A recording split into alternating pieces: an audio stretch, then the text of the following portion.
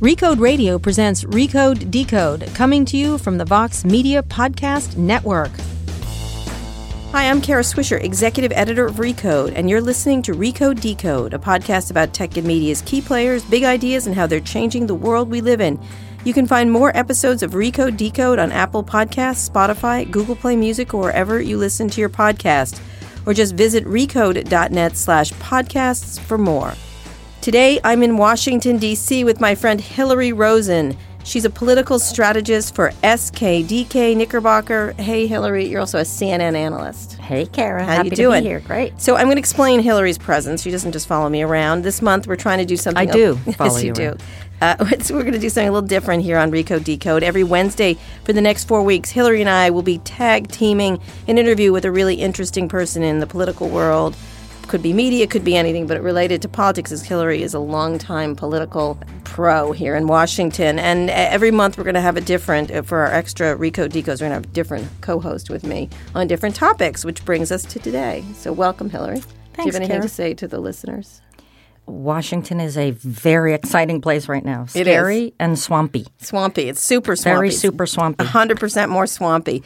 And obviously a lot of the stuff in the news has to do with the tech world is its involvement in Washington, which I'd hoped never to happen. And now it's full-scale tech this week.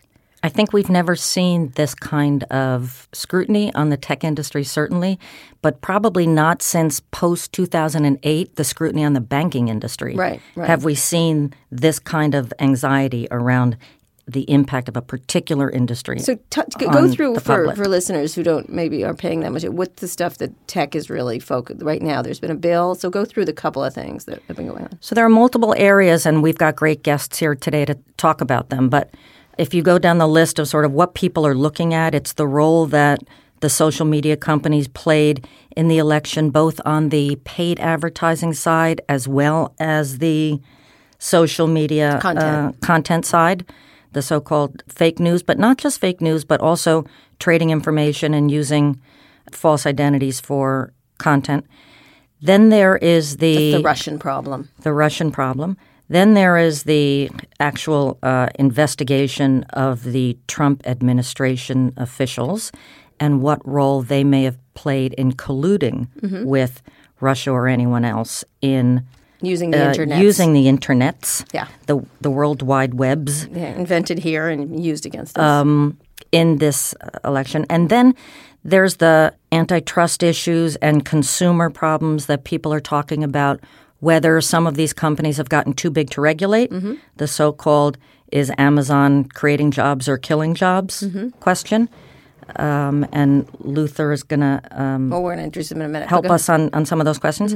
And then there is the can you regulate tech at all? Or is it too big to regulate? And should you because and of innovation? Should you regulate? You know, for years the tech industry has said, if you regulate us, you're going to kill innovation. We're too complicated. We're based on algorithms. We're based on engineering. This is not an area where Washington has traditionally had any expertise.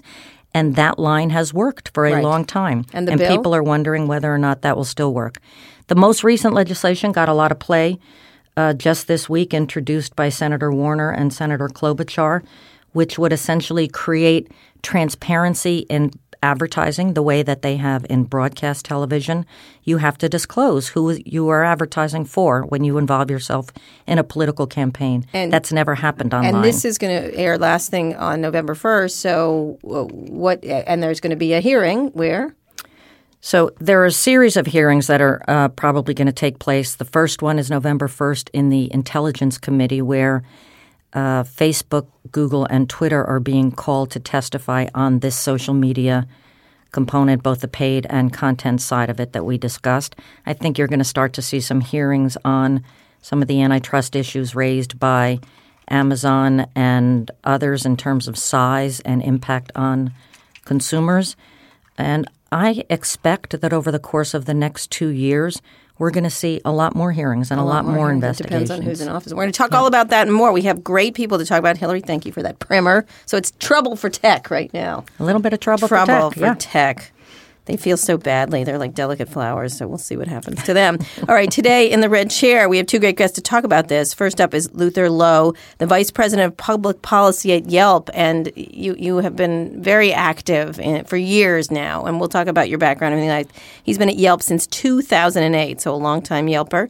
Also joining us in the studio is Beth Wilkinson, the co-founder of apparently the hottest Washington, D.C. boutique law firm in the country. It actually is Wilkinson, Walsh, and Eskovitz.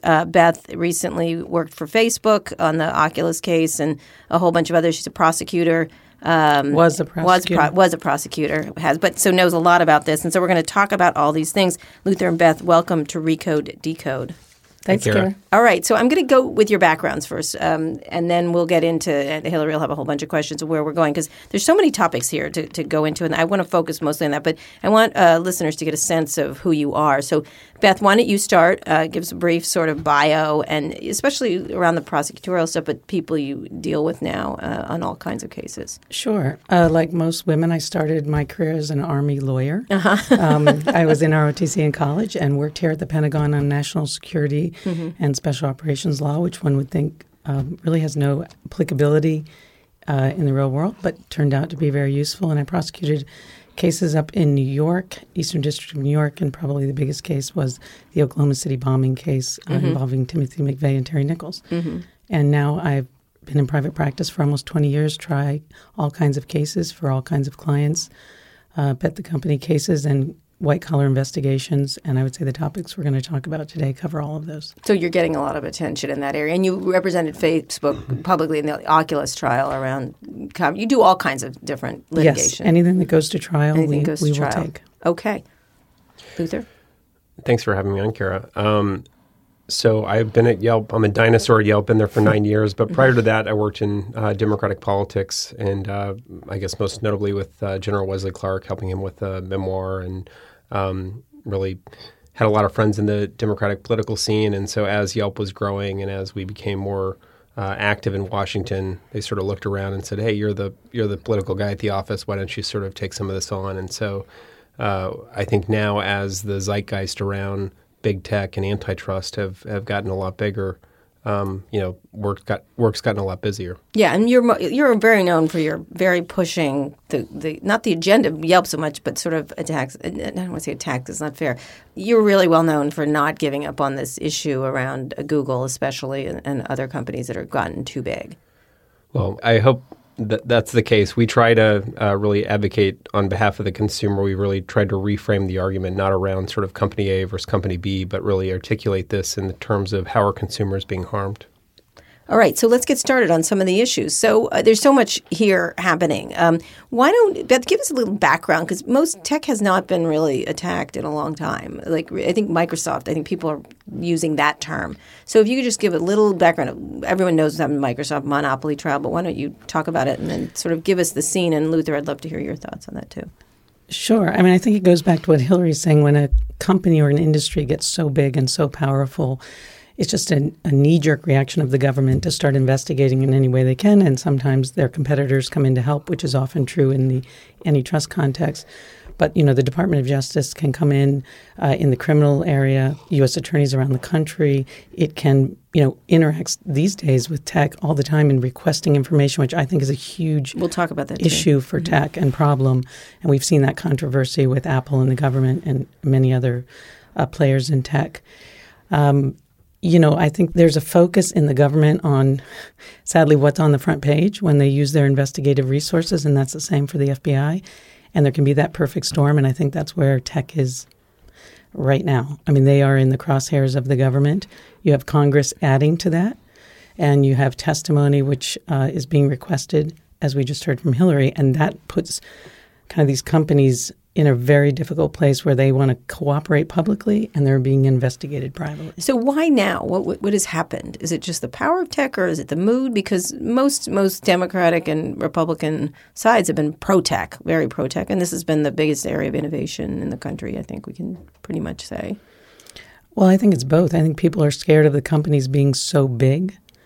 And I think, we saw this with the Google investigation by the FTC, which I will disclose I was brought in by the government to work on that. And there was a lot of animosity, even in the tech's own community, about the power of some of the companies.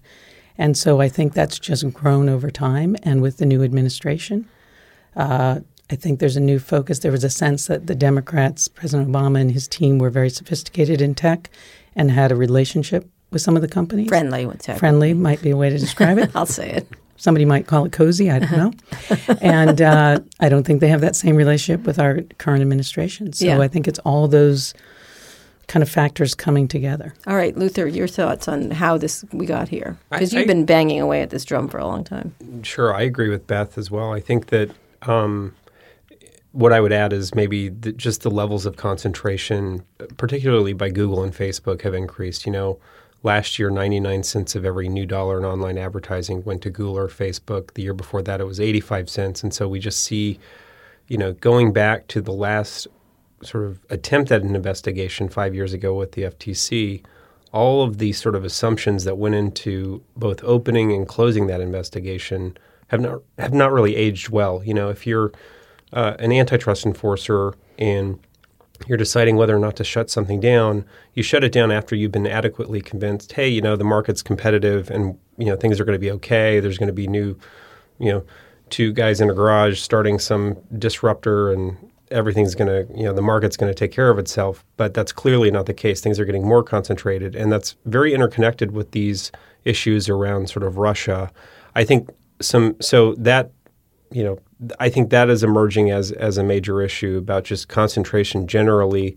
And then you had this issue with the New America Foundation. Explain that. So there was a team of folks that worked on antitrust and concentration issues at the sort of left-leaning New America Foundation, which happened to receive over $20 million from Google, Eric Schmidt and his family. Who's the chairman of Google.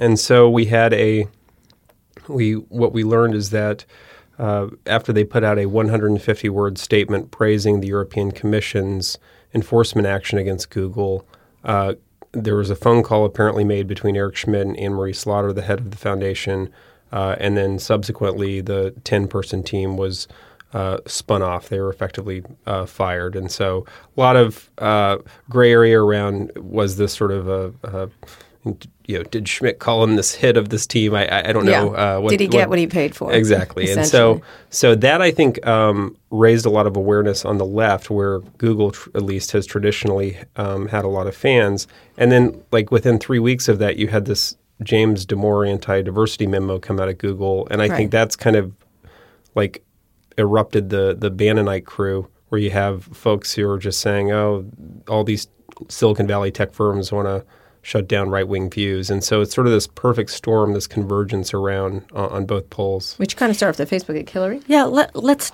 go there, this perfect storm around tech, because I'm wondering whether either of you think that if Hillary Clinton had won the election, whether we would still be in this situation. So, in other words, is this organic due to size and dominance and consumer impact, or is this really an outgrowth of people's frustration at the outcome of the election?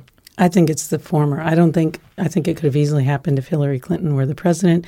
I think she was not as friendly to tech. She wasn't. She got money from them, but didn't get a lot, and it wasn't the same kind of love affair. A lot of people on her team, though, were former.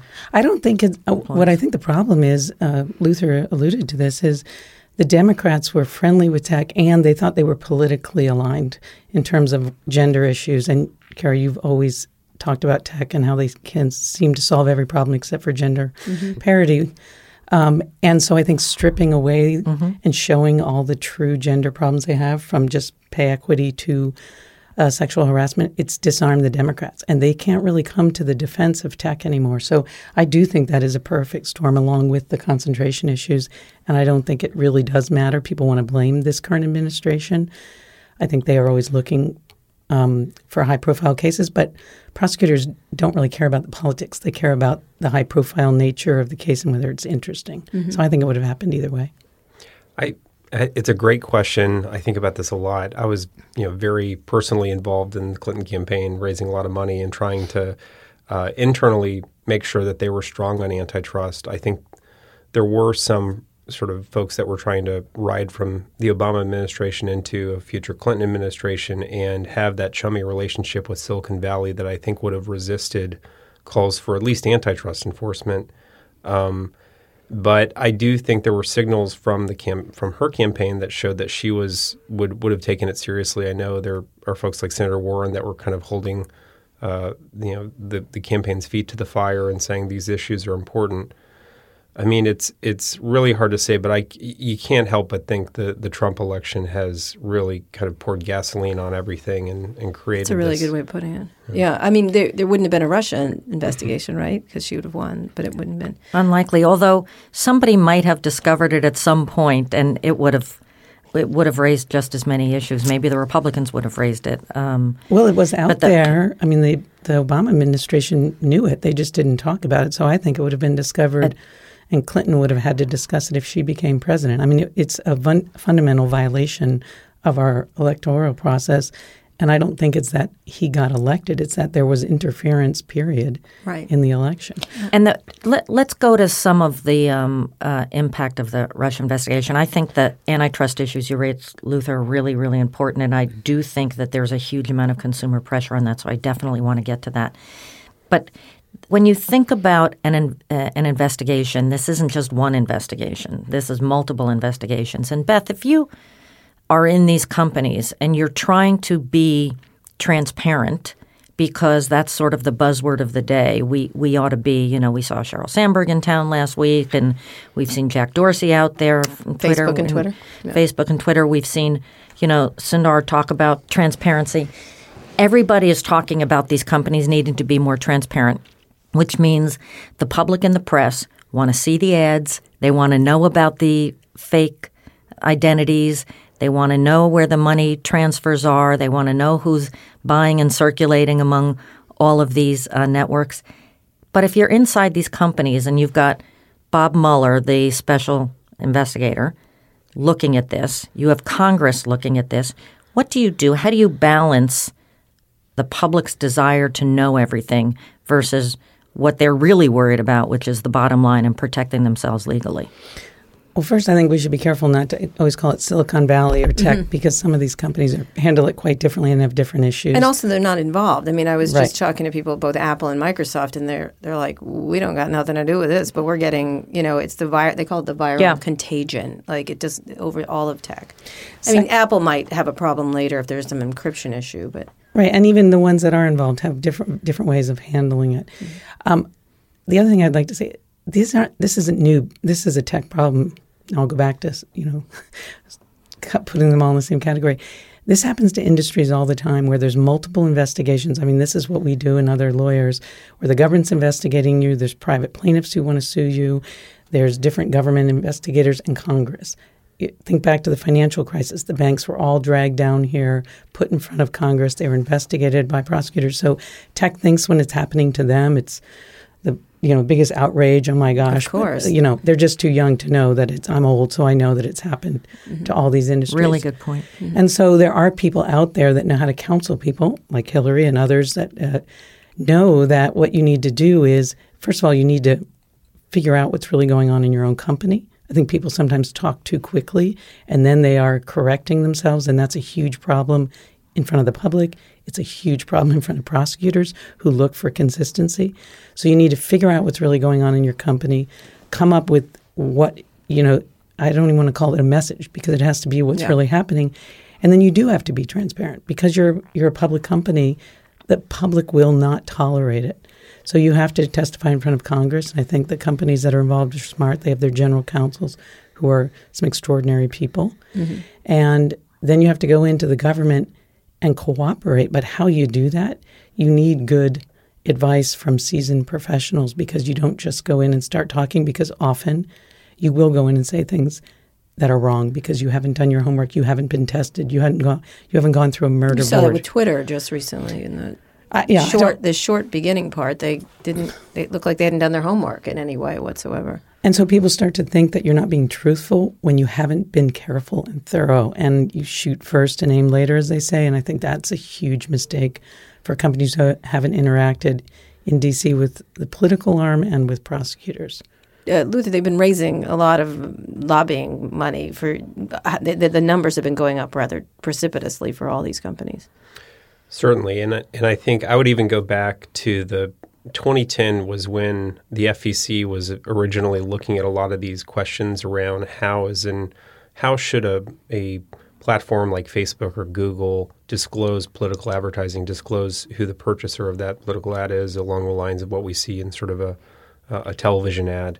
And the written submissions of these companies was kind of laughable. It was saying, well, we should be treated like the buttons and the pencils because, the ads are so small that we can't put a disclosure there. But of course, these are technologists that could easily create sort of mouse overs or interstitials or ways to get that information there. And so I think that you sort of have to go back 7 years to those discussions with the FEC to see where this problem began. That's the Federal Election Commission, which is pretty toothless. Yeah. It is pretty toothless. You're right. That's also part of the problem. But then you sort of couple that with the amount of concentration. There's a reason that this type of problem didn't happen in 2012, 2008. There's just been so much more concentration within these industries, and we are sort of, as a society, two fish sitting in kind of these two information barrels, and it just makes the target a lot easier. All right, when we get back, we'll talk more about that, the growth and power, and also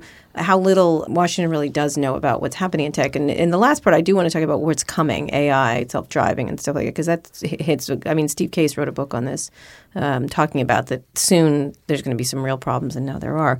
But first, if you're enjoying this interview, then you should check out one of our other podcasts, Recode Media with Peter Kafka.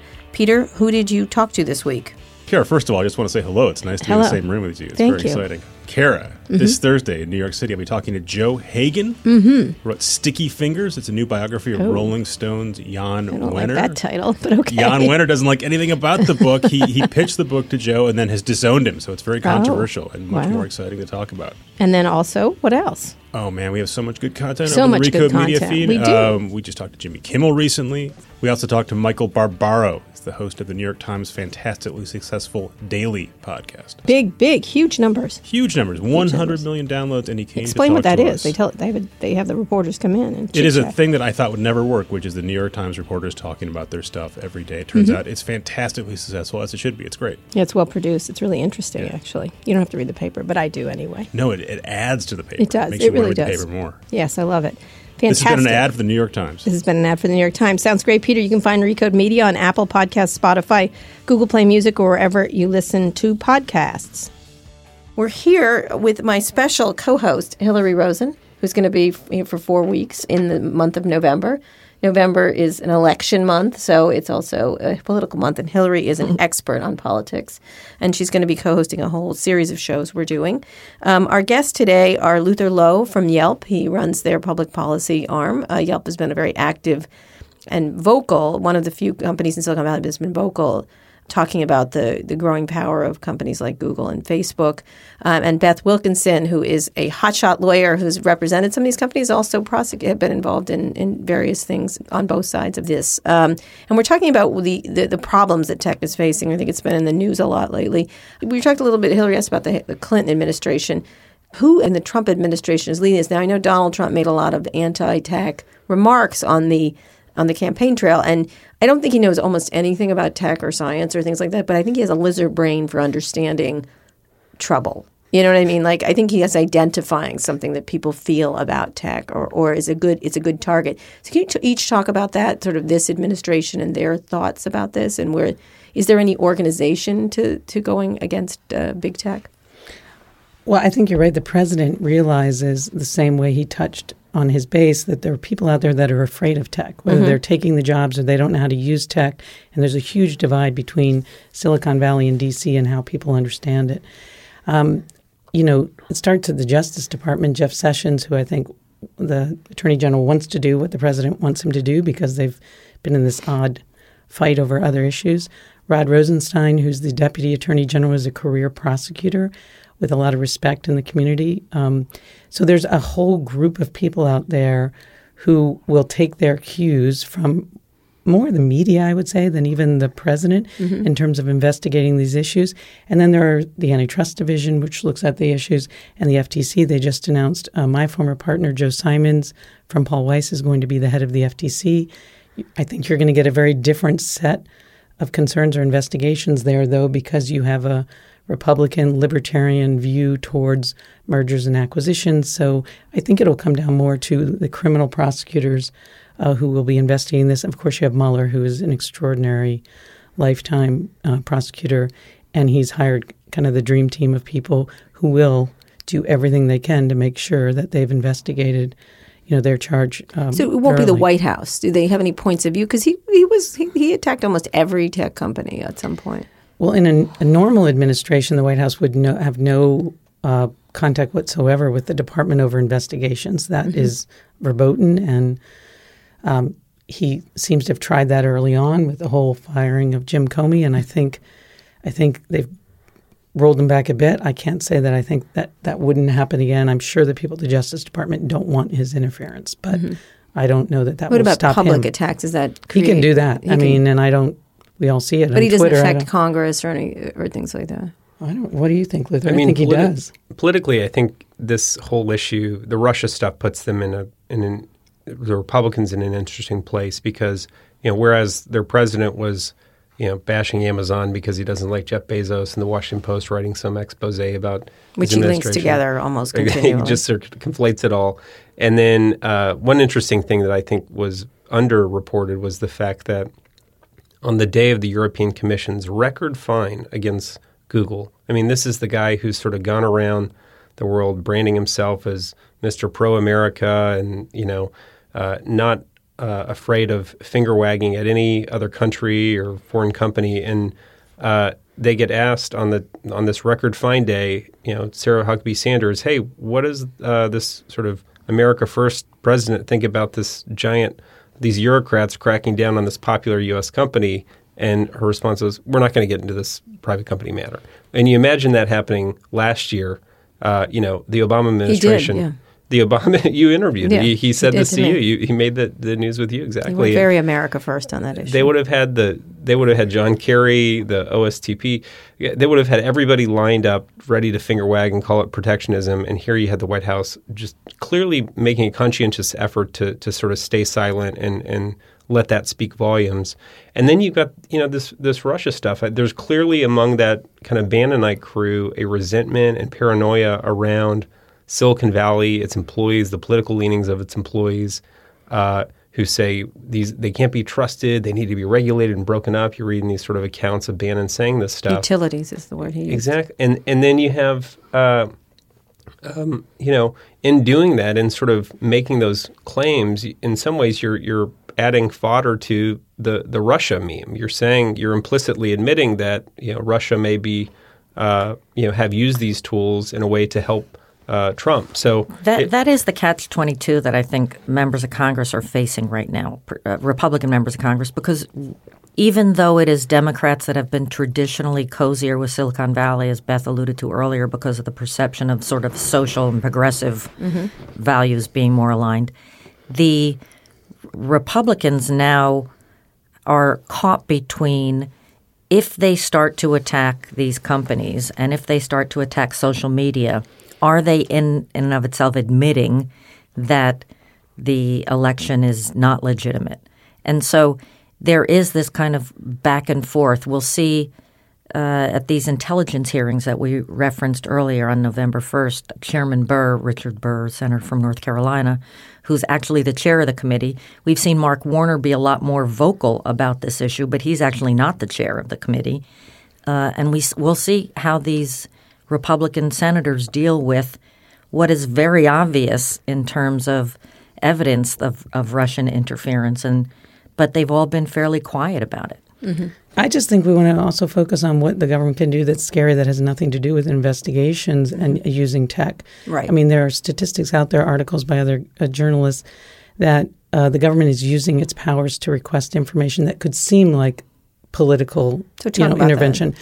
So there's a company called DreamHost, and the government has demanded 1.3 million IP addresses of people who were involved with the protests at the inauguration, which I just find chilling, the fact that people who are exercising, again, their First Amendment right, now you're getting a government request to this company.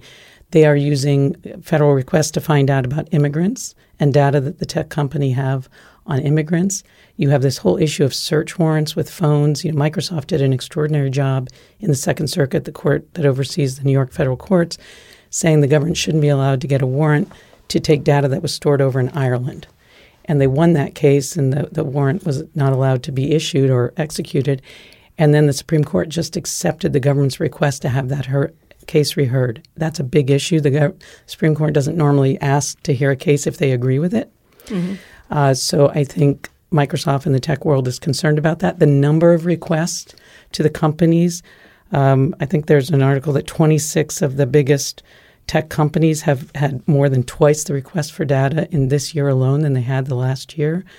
So I think those requests are talked about now more by the government, and I think that's cause for concern. And those are FBI requests. Right. That's what when I say government, I mean subpoenas, things that the government thinks they're allowed to And request. Why is that?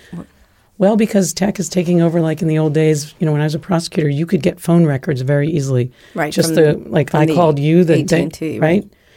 That they don't really need those from phone companies anymore. Now they want all your data that tech has, and tech has a lot more data about us than a phone company ever had. So is that a function of this administration or just government in general saying what a cornucopia of information we have available here? I think it's both. I mean, I can't imagine a Democratic administration asking for the IP addresses of protesters, but I could be wrong. That to me sounds more like an administration focus, and that should cause everybody some real grave concern. In terms of requesting, more data, I think that is just how the world has evolved, and that's why I think Microsoft and other companies came in and filed a brief supporting them, fought hard on this search warrant.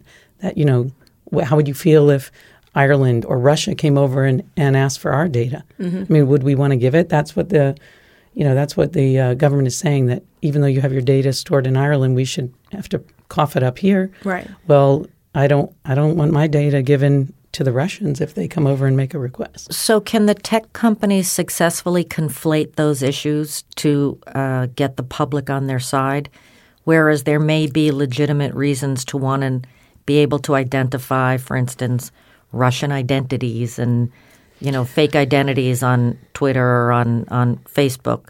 I think they could. They need to secured that. They have a long way to go to explaining what they do. And that is their fault. I do that as a trial lawyer. My job is to translate complex concepts to jurors so they understand. I don't really know how to do anything else. They need to do that. Yep. People don't understand, and what tech says is, well, Washington doesn't understand. That's true, but it's your job to teach them. Right. And if they don't, Microsoft had that problem many years ago, and it was very costly.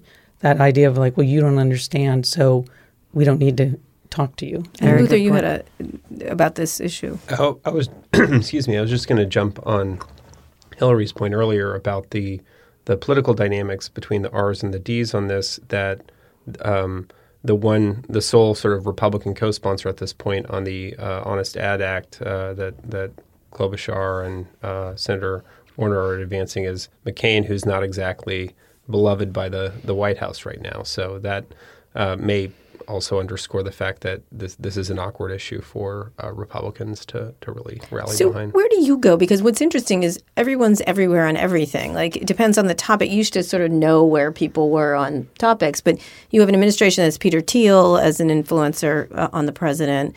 They tried to bring a lot of these tech people onto these commissions, and they all went off of them.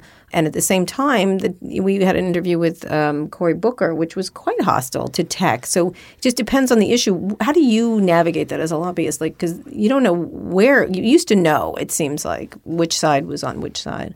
I am happy to sort of explain and sit down with anyone who I think could help sort of move the chains on the issue of sort of addressing the problems of concentration in the technology world. And so we have to sort of talk to folks on both sides. And what's sort of weird about the job these days is that you have things that you could almost sort of put quotes and say, was this Elizabeth Warren or Steve Bannon that said this? Mm-hmm. And that's made the year a bit interesting. I'm not sure that sort of Congress at large, I don't know if, we are kind of reading about this in the New York Times every day, and we're seeing this. It feels like tech's really under the gun, but it's not. I don't know if that's getting down to every single member of Congress. Like if we had a letter that Keith Ellison told us about after the fact being sent to the FTC asking them to open up all the Google files, and I thought it was kind of surprising. It was just sort of a single congressman on that letter that, presumably they circulated it and couldn't get more signatures. So I don't know how. I think that there's a lot of goodwill and durability by these individual companies that they built up by providing kind of white glove support. So here's, Congressman, is how you manage your Facebook page, or here's how you run your Google ads for your campaign. And but the ultimately, I think this is sort of they're particularly on this upcoming hearing where they're sort of having to answer tough questions about the ads. It is sort of a product of their own creation, because they are the ones who in 2010 were saying, "Oh, treat our ads like buttons and pencils." Mm-hmm. Luther just referenced something that I think listeners may not understand that is really, really important, which is that for the last 10 years or so, each of the major tech companies have had an entire, essentially apparatus, a global assist team for politicians to help them use. You mean the embedded ones that Facebook did? Yes, to help them use their systems more effectively. And oftentimes that was to help them pay for advertising more efficiently. And other times it was just, how do you use our free tools better? Right. So that was, tech help that campaigns didn't have to pay for, that members of Congress didn't have to pay for, but that they, effectively used to reach their constituents. Sort of like free cars in the auto industry. It would be just like that, as if Detroit said, you need to get from campaign stop to campaign stop, so we're going to give you cars.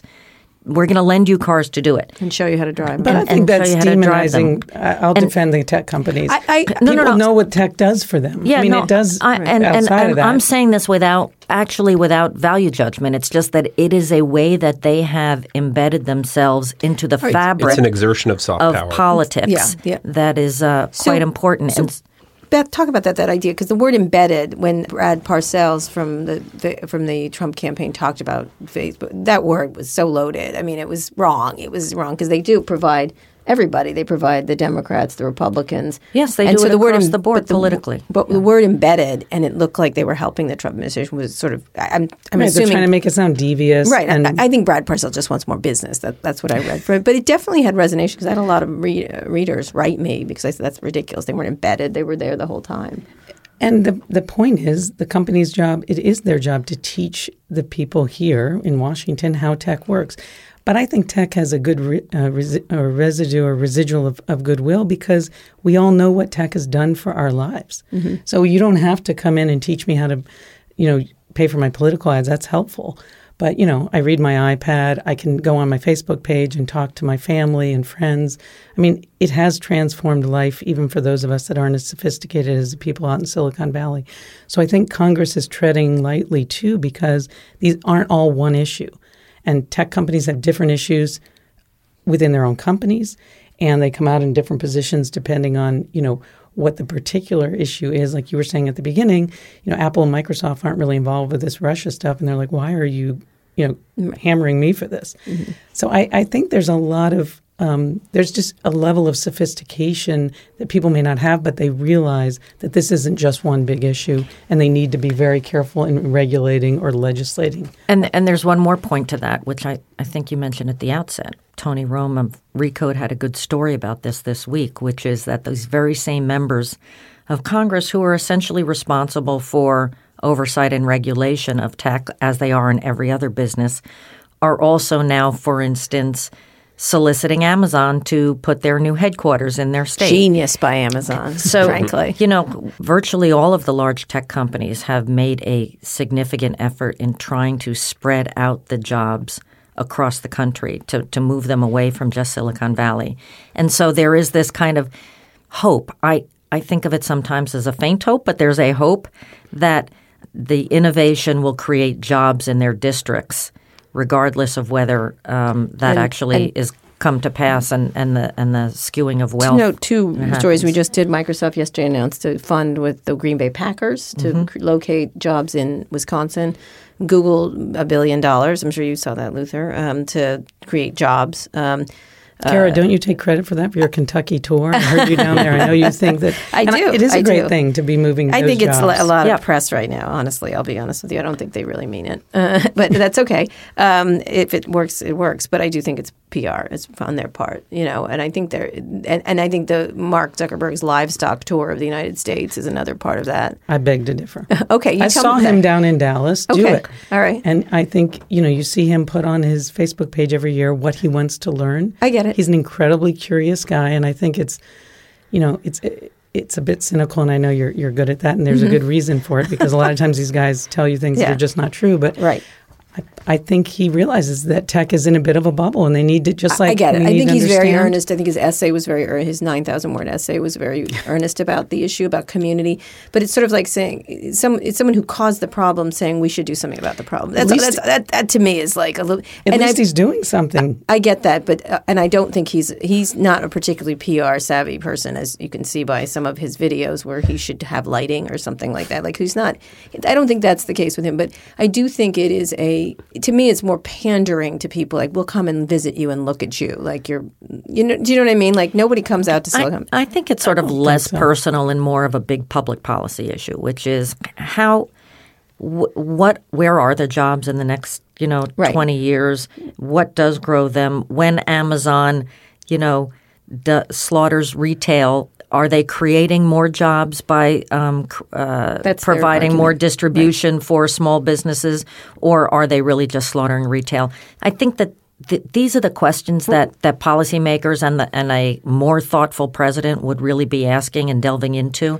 And I think because they're so loaded right now with all of these other issues and the impact on the public, before we finish they're not section, getting that that's kind what of I want to talk about in scrutiny. the next section, what's coming up around AI, around automation, robotics, and things like that, because that's all going to be legally attract a lot of legal attention and regulatory. Complicated. But first, let's each of you talk about what's coming up this next week for tech.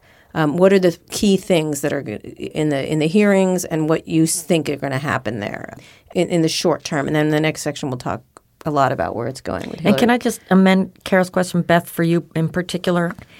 If these social media companies do they have legal liability for having sold ads and engaged with these Russian – now I know you don't want to prejudge it, but is it just a terrible thing, or is it really illegal for them to have had false identities and advertising from outside? And should people really be worried about prosecution, or is this just a good government and investigation issue?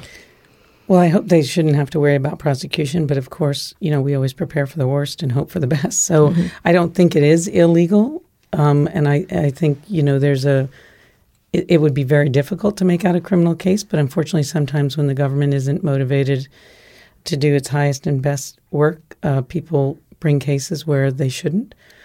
So I think you have to have it in the back of your mind. You have to be prepared. And again, this is why you have to do your homework before you go into those hearings. I do think, I sound like a Facebook commercial, but Colin Stretch, the general counsel, is an extraordinary lawyer and person. Although people were calling that it should have been Mark or Cheryl at these hearings. Yeah, I don't get that. I mean, he's the lawyer, and Mark Zuckerberg is a visionary, and Cheryl is an extraordinary person. But I think these are complicated legal questions. I certainly don't know the answers, and I know that the Facebook folks, and I'm sure the other companies, have thought long and hard about these issues. And I think most people don't have the answers. That's why they're having the hearings. But I think the criminal liability is not at the top of their list. But regulatory issues are, and I think that's as scary for these companies as So what happens next week? Preparing for the hearings, I think. I don't know. Probably, Luther, you're better tied into this. Frankly, I don't think I think these hearings are inadequate reactions to sort of the symptoms of the same problem. The problem is the failure to enforce antitrust laws and that of concentration. That there's a reason that we didn't have these hearings 4 or 8 years ago, is because the internet was more open, it was more pluralistic, and that's just simply not the case today. And so I'm looking forward to them in that sense. But I don't think I actually don't know. I hope that they're asked. Google at least is asked about not money only being paid out, but also paid to Google, but also sort of the two-way street where broadcasts like RT, the Russia Today, was one of their premium content providers. So they're doing a rev share. They're getting payouts on that. And so for those sort of content creators, were they using that effectively as an ATM to help fund other operations? The other issue is, how do these the organic kind of content creation, that seems to be the real problem. I think there was a really good, Mark Penn had an op-ed, I think, this week in the used to work for Microsoft. Wall Street Journal about how you can't win an election with $100,000. And I totally agree with that. I don't think that these amounts are really substantial. It's this kind of astroturfing that was being done, the creation of these groups and fake accounts and building kind of whole social ecosystems to nudge other kind of real human beings into believing certain things and voting certain ways. And very smartly, there was a really interesting story that got pretty overlooked yesterday in ABC News from Brian Ross, who's an investigative reporter there, where a group that was traced to Russia called Black Lives came out and essentially have been organizing across the country. They were doing this all through the election, sowing discord with the status quo, discord with President Obama, discord with Hillary Clinton, discord with so-called all the politicians, essentially depressing the vote. And they were not paid advertising. It was all social media content and offline organizing based on social media organizing. And it's fascinating how disruptive things like that can actually be. So what do you, each of you, very briefly, and then we'll get to our next section, our next part, think is going to happen with these hearings? Just they're going to what, Beth? I don't think much. I mean, I think they're going to have this dialogue, and I think after that, Congress doesn't really know what to do because they're not educated enough, and I don't blame them. I mean, I don't understand, but isn't there Tor browsing and other things people can do all the time to hide their identity? So the fact that somehow people use fake identities with Facebook or Google, right. I think it's the nature of the beast that you can hide and do things that are disruptive. So nothing goes, just a lot of. Well, I mean, there may be a way to regulate that, but I don't think anyone knows exactly how to do that, and you really have to understand the technology, and that's the problem.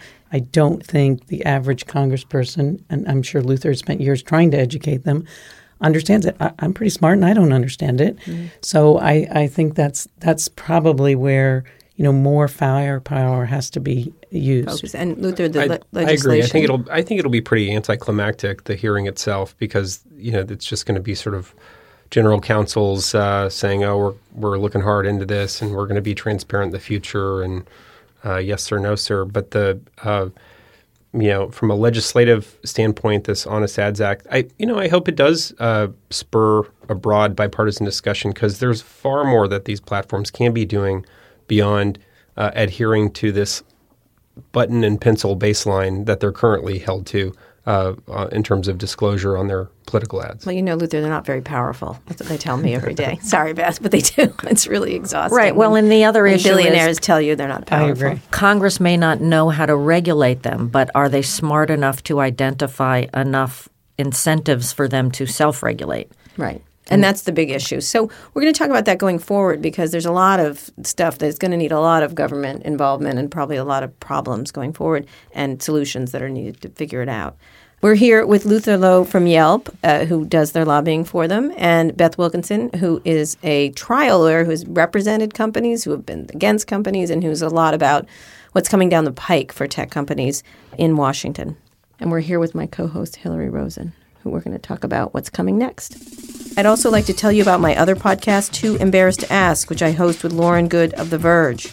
Hi, it's me, and I'm not a bot. You are a bot. I'm real. Else. I'm not a lizard person. I question that on a daily basis.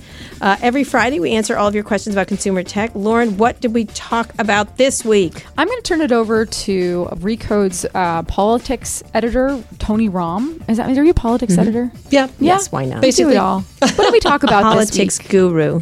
Well, other than talking about lizard people, we talked about Russian interference in the 2016 election and how Facebook, Google, and Twitter are set to testify about it on Capitol Hill on November 1st. Right, and that's going to be what? A watershed? What? Give a big... It's either going to be really boring or kind of a mess for these companies. Either way, they don't want to be there. So it's going to be a bit of a Tech companies showdown. have a history of, like Jerry Yang on that China committee. You don't remember that, but I do. It was not good. It did not turn out well. For most companies that go to Capitol Hill that are tech companies don't do well. Bill Gates. Yeah, I would say that they were going to be heavily lawyered up, but the people who are testifying are the general counsels of Facebook, Google, and Twitter, so the lawyers are there. The lawyers are there. It's a very legal discussion. Very legal. It was a really great discussion with Tony, if you want to hear about all what's going on, not just about that, but other things around these social media companies and politics.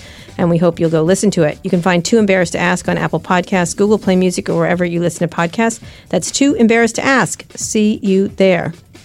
We're here with Recode Decode. We're talking to Luther Lowe from Yelp and Beth Wilkinson, who is a well-known trial lawyer in Washington who deals with a lot of tech companies and issues around what is coming up for them going forward. And one of the issues, we've talked a lot about issues that are happening now around Russia, around legislation around ads, around, you mentioned James Damore and diversity and other kinds of issues.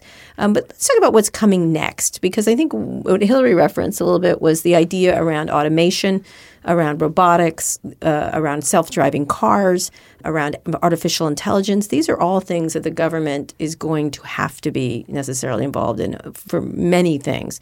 Can you each sort of talk about what you think the most important issues going forward are for tech to think about from a legal and regulatory point of view? Beth, why don't you start? Well, I had one that you didn't list. It's not as sexy, but I think it'll be a huge issue, which is online gambling. Ah, okay, yes, of course. There's a sports case in front of the Supreme Court where New Jersey Governor Christie was trying to do sports gambling. And, the repercussions, if that is allowed, will have a huge impact. Explain what they would be. So it would allow people to bet online, and we know what that does because we see it overseas.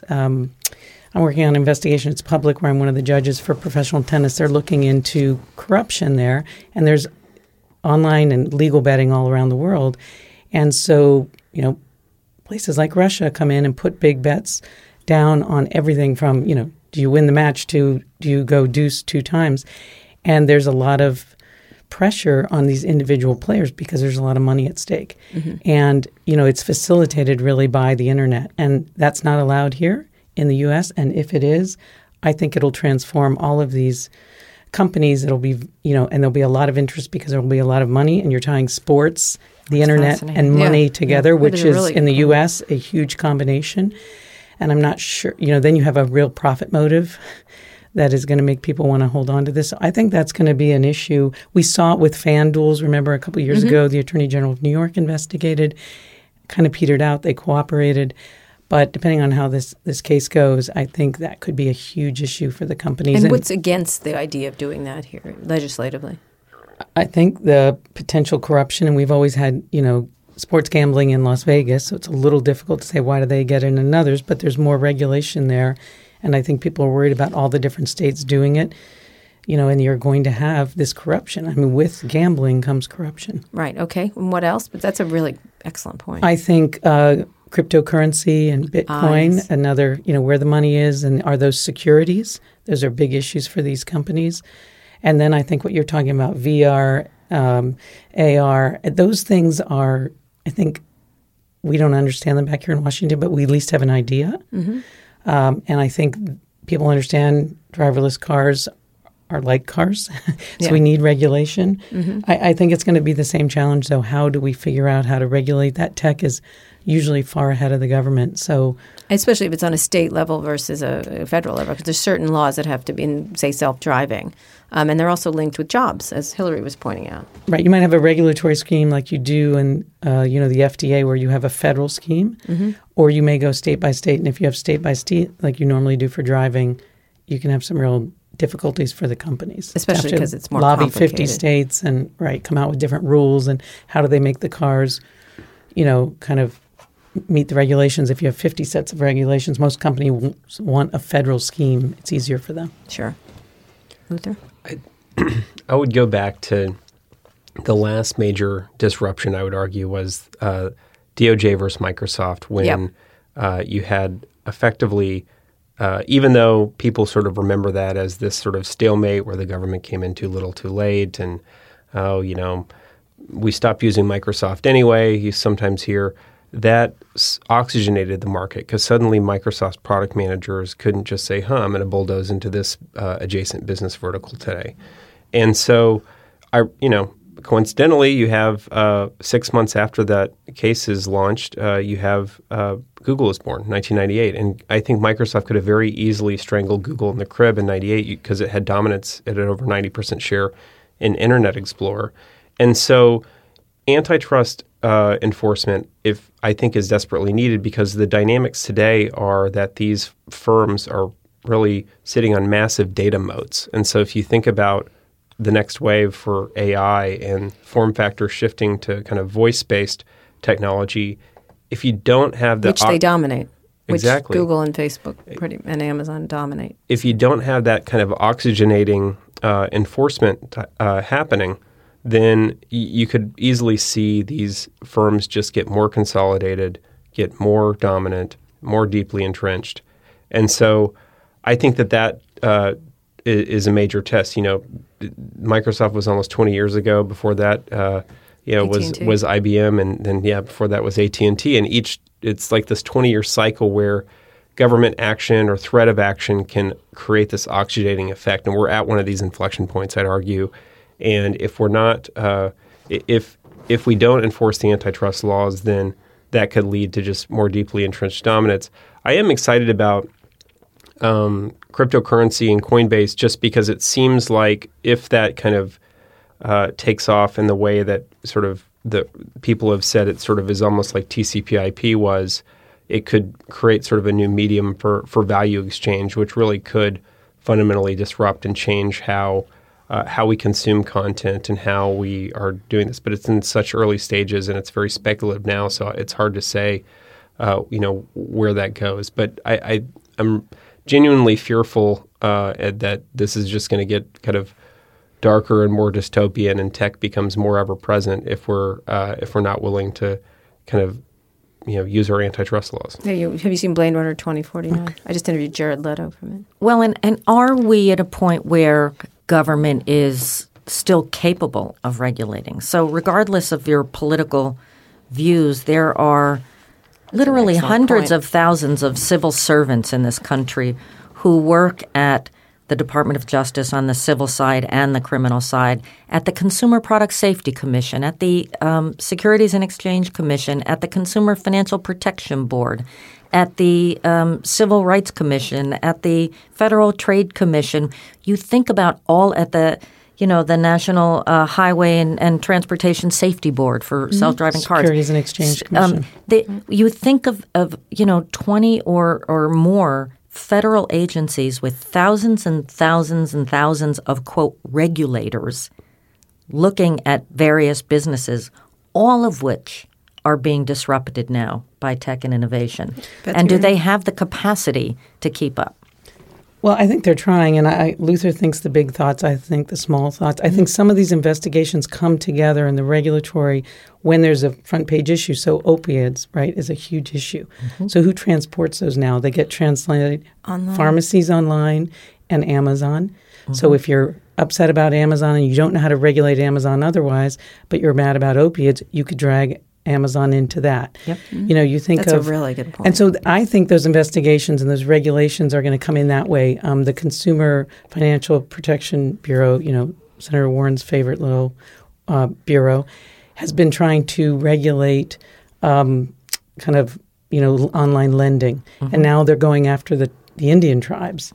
So, that's because they want to go after online lending, and that's their way of getting at the Internet.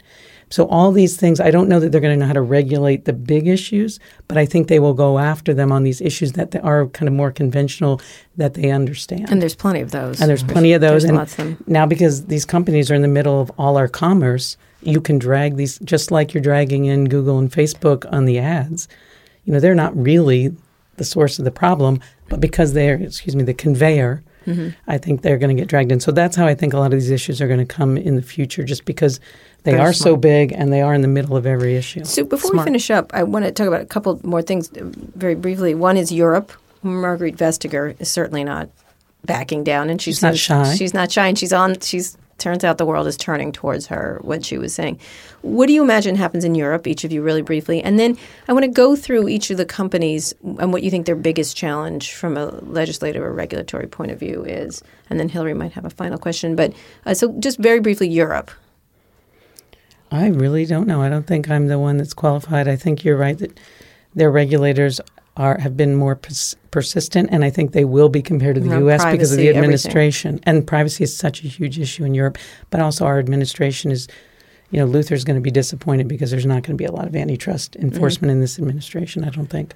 I think what Commissioner Vestager in Brussels is doing is really exciting. I think that the day before she announced her big record fine against Google, there was a slew of U.S. companies that basically sent her a love letter saying, gosh, thank you for doing this. We sure wish our FTC would do this, and we don't consider this protectionism. And every time I go to Brussels and I sit down with her team, there's like another U.S., somebody representing a U.S. tech firm walking out of the conference room. And that's the little secret about Brussels is it's U.S. firms are having to go to Europe to seek relief. That this is not protectionism. This is a venue where they enforce their antitrust laws. And I would also make a distinction between enforcing antitrust and regulation. On the point earlier, antitrust is the antidote to regulation. If you enforce antitrust, you don't have to regulate.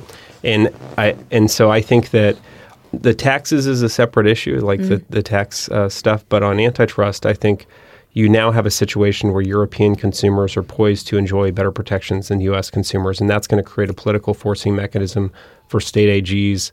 Which you're going to see a lot of. I'm cautiously optimistic. I mean, at least happy that we have a blank slate at the FTC, although you're right, it is a sort of kind of traditional Republican mold. So, time will tell in the U.S. FTC. On the regulation front, the state attorneys general around the country have increasing resources in some of these big states. And you're right, we haven't talked about them as either enforcers or prosecutors yet, but they'll be very active. Absolutely. Which one do you think? Well, I think you look at New York and Eric Schneiderman, you look at Illinois, you look at California. They're all in the opioid crisis. If you look at that, they're the ones bringing the cases. Pennsylvania, they have resources, they have big offices, and they're Democrats. They're Democrats. All right, last question, and then Hillary might have a last question. Just each of the companies, their biggest issue they face.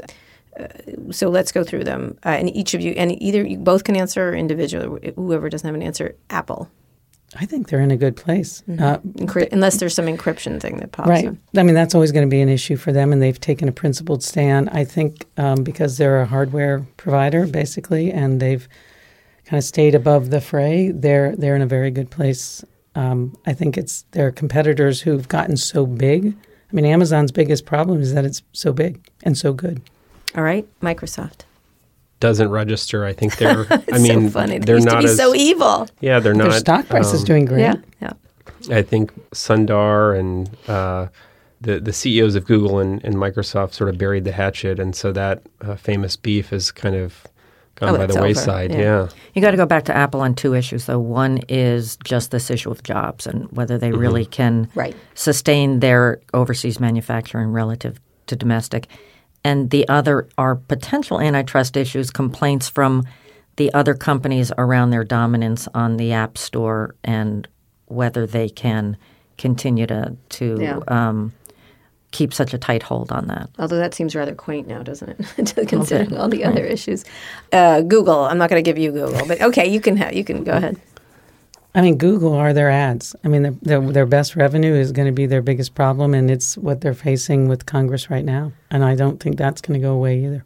All right. Luther, go ahead. Well, today when a mom does a search for a pediatrician in Washington, D.C., she's seeing this sort of Google Plus box at the top. And I think that is a way where Google is directly harming consumers. And that's really the smoking gun that the FTC missed. And I think when Vestager looked at the same set of evidence, they decided to move forward. And so that's where I think they were potentially exposed is on these antitrust issues because you can show direct consumer harm.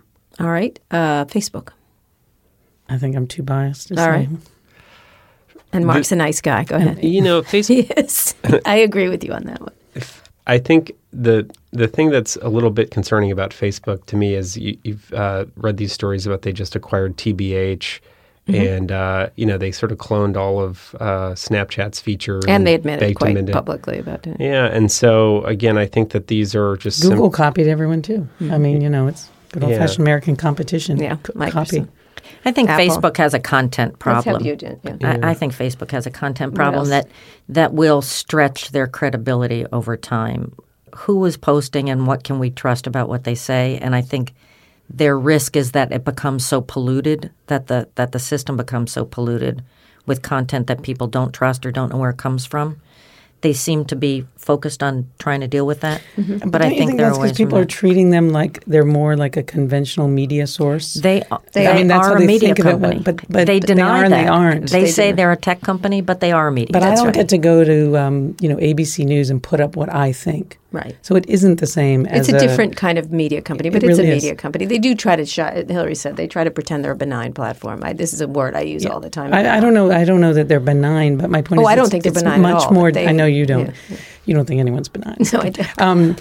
That's I think you're not benign at all. I'm not benign. You are so right. But then neither are you. I don't pretend to be. That's true. Fair point. But I think that it's different when everyone's putting their own content or what they would call their own content up, because then you get into First Amendment issues very quickly. Yeah, it's the implicit promise of the business. Well, and again, I think all of these issues are, is there a legal issue or is there a moral responsibility or is there a public policy issue? And the intersection of those three issues going forward, I think, are what's going to be our most challenge. Last one for me, Twitter. We didn't talk about them at all, but the president's favorite. He saved that company. Single-handedly saved Twitter. Saved and ruined it. Yeah. So any issues there?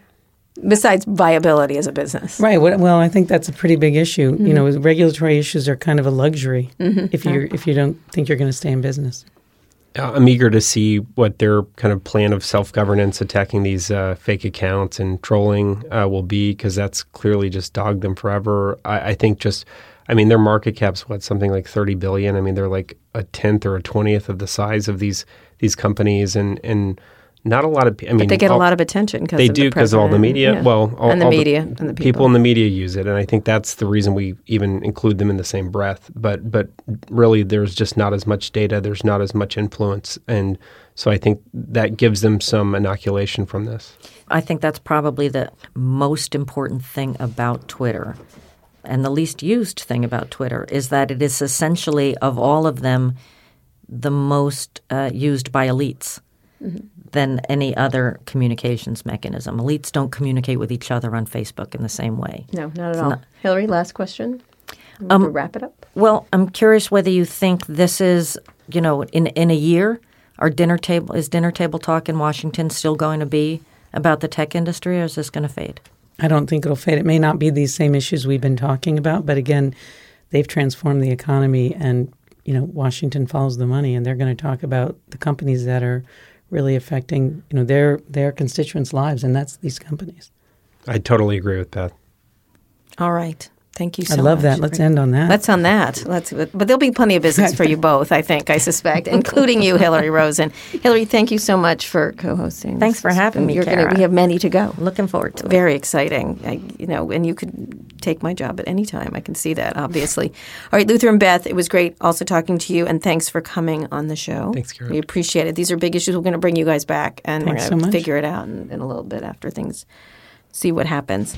If you enjoyed the interview as much as we did, be sure to subscribe to the show, be the first to listen to future episodes, or catch up on previous episodes, including some really fantastic interviews I've done with people like Leonardo da Vinci author Walter Isaacson and Yelp CEO Jeremy Stoppelman, who's your boss. And in last November, I interviewed Hillary as well as the Republican political consultant Juliana Glover on this show, so you can go and look at that. You can find all those episodes and more wherever you found this one, or on our website, recode.net/podcast. Now that you're done with this, check out some of our other shows on Recode Media with Peter Kafka. You'll hear no-nonsense interviews with some of the smartest people in media and entertainment. I host Too Embarrassed to Ask along with Lauren Good of The Verge, where we answer all of your questions about consumer tech. And on Recode Replay, you can find audio from all of Recode's live events, including the Code Conference. Thanks for listening to this bonus episode of Recode Decode. Thanks also to Cadence 13, the company that distributes the show, including Beth O'Connell and our editor, Chris Basil. And thank you to our producer, Eric Johnson. I'll be back here at my usual time on Monday, and then Hillary and I will be back next Wednesday with another great guest. Tune in then. Hey, Recode Decode fans. This is Sarah Cliff with a new podcast suggestion for you. It's called The Impact, and every week we have stories about real people. I got pregnant 2 months after I graduated high school. It was not planned. We look at the policies that shape those people's lives. Too often here in DC, we stop talking about laws after they pass. But on The Impact, we will follow those policies out into the real world where all of us live. It's just fantastic. It's just great. Subscribe on Stitcher, Apple Podcasts, or whatever podcast app you like the most.